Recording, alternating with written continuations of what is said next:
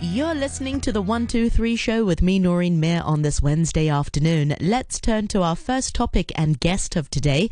In the next 15 minutes or so, we're talking about plastic waste and how we can do to help. To enlighten us, we are joined on the line by Dana Winograd, the Director of Operations for Plastic Free Seas. And Dana will also be telling us about their great Nurdle hunt. Welcome to the program, Dana, and thank you very much for joining us this afternoon. Hi, Noreen. Thank you very much for having us. So before you tell us about your challenge, tell us a little bit more about Plastic Free Seas. What is it exactly you do there? So we're a charity here in Hong Kong and working for almost 7 years, educating students about the problems to do with plastic in our oceans and what they can do to be a part of the solution. And how receptive are sort of children these days when you tell them about the plastic waste problem? Oh, they know about it and are so excited to take action. Yeah, and sometimes it's really great that you hear it from the students as well, because, you know, when you get home and your child is telling their parents, you know, we shouldn't be using plastic, we shouldn't be using Glad wraps anymore, we should be looking after our environment, and that's when actions happen because parents will hear it from their children. Absolutely. We find more changes are taking place because the kids are pushing it rather than top down from the parents. That's right. So tell us about your great Nurdle hunt. It's a challenge that you've set. Well, it's actually a global challenge. It's from an organization in Europe, and we are just taking part and leading the way for Hong Kong. And what it is getting people out on the beaches doing citizen science, collecting and counting Nurdles, which are pre-production plastic pellets. So everything that is plastic starts out as these small balls of plastic, and unfortunately they're ending up in our marine environment, washing up on our beaches. I think our listeners are also quite familiar with this as well. But when they sort of Google the plastic pellet disaster here in Hong Kong, take us back to July 2012, Dana. What happened in Hong Kong? Oh, it was crazy times. 150 tons of these pellets, or Nurdles as we're calling them, fell off of a ship during a typhoon and ended up washing up on the beaches of Hong Kong. And it took months to get the majority of them off of the beaches, but we can still find them, and not only pellets from that period of time, but all throughout time, as these pellets are actually entering into our environment from factories all the time. Yeah, where was it found mainly in Hong Kong? On Llama Island and the beach? It was Llama and Lantau as well were the main locations. And I remember when the citizens did a wonderful job, sort of took initiative, and there were lots and lots of beach cleanups.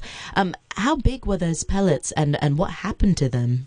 Oh, they're about 2 millimeters to 4 millimeters in size, and once they're collected, they could get back into the recycling stream theoretically if they can make it there and they're clean enough.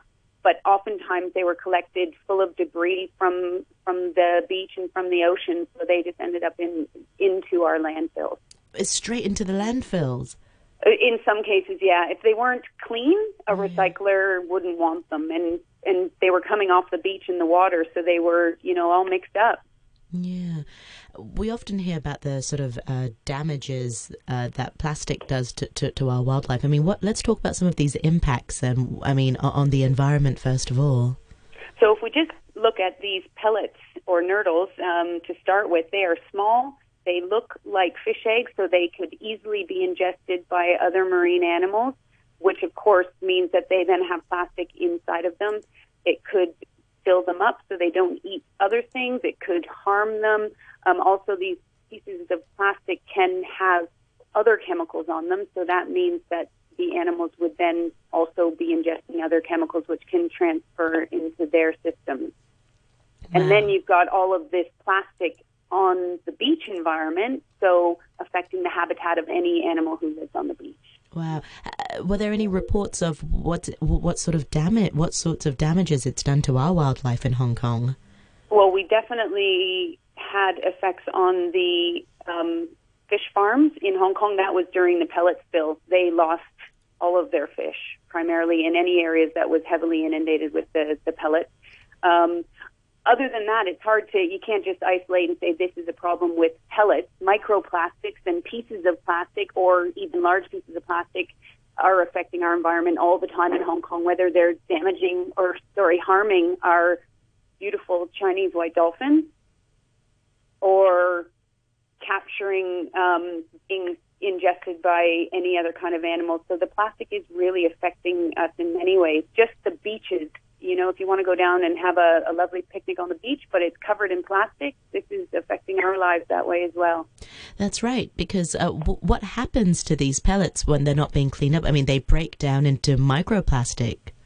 Well, yeah, they're already starting out as microplastics, but they do break down even further. I have hundreds of samples here, and they are anywhere from, a millimeter across to a couple of millimeters. So they're definitely wearing down, breaking down in the marine environment. Yeah. Is there any sort of suggestion of it also eventually getting back into the food chain, back to humans as well? Absolutely. These are definitely easily eaten by fish, which, of course, brings it into our food chain. Because, people are selfish. When you say, it's affecting our wildlife, they won't really think much of it. But when you say, actually, it's not just it's getting into the fish, but, like you said, when you eat the fish, it ultimately gets back into us. Absolutely. Yeah. Let's talk a little bit more about the Great Nurdle Hunt then. So you mentioned just now it's a global initiative, and you're also localizing it, bringing it to Hong Kong. And I understand that the hunt will take part from the 14th to the 15th here in Hong Kong. Tell us about it. Okay, well, the actual global initiative is year-long, but they're doing a big push from March 13th to 22nd, and we're asking people to get out onto the beaches, look at our website, find out what you need to do, and participate. But to help people, we are running some Nurdle hunts on the 14th and the 15th, which the public can get involved in. And how can they do that? So, first of all, go to our website, have a look. It's at plasticfreeseas.org. We've got all the information there you need. We have a cleanup going on in Discovery Bay on Saturday the 14th from 10 to 12.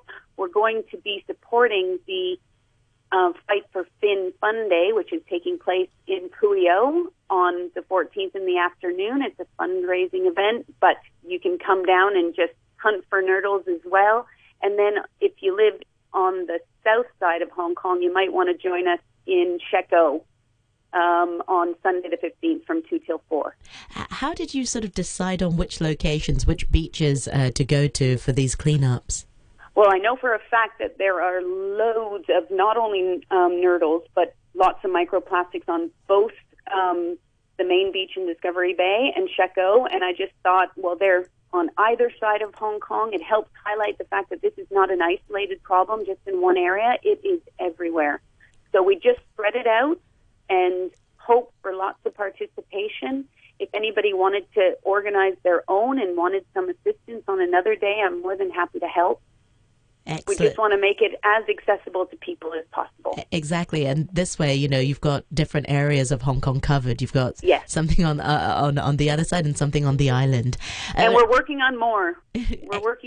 So keep looking at our website to find out about more, and our Facebook page, and we'll let people know if there are any other locations. And I'm sure, listeners, they don't have any excuse. School closures, something for the children to do, bring them, work them hard.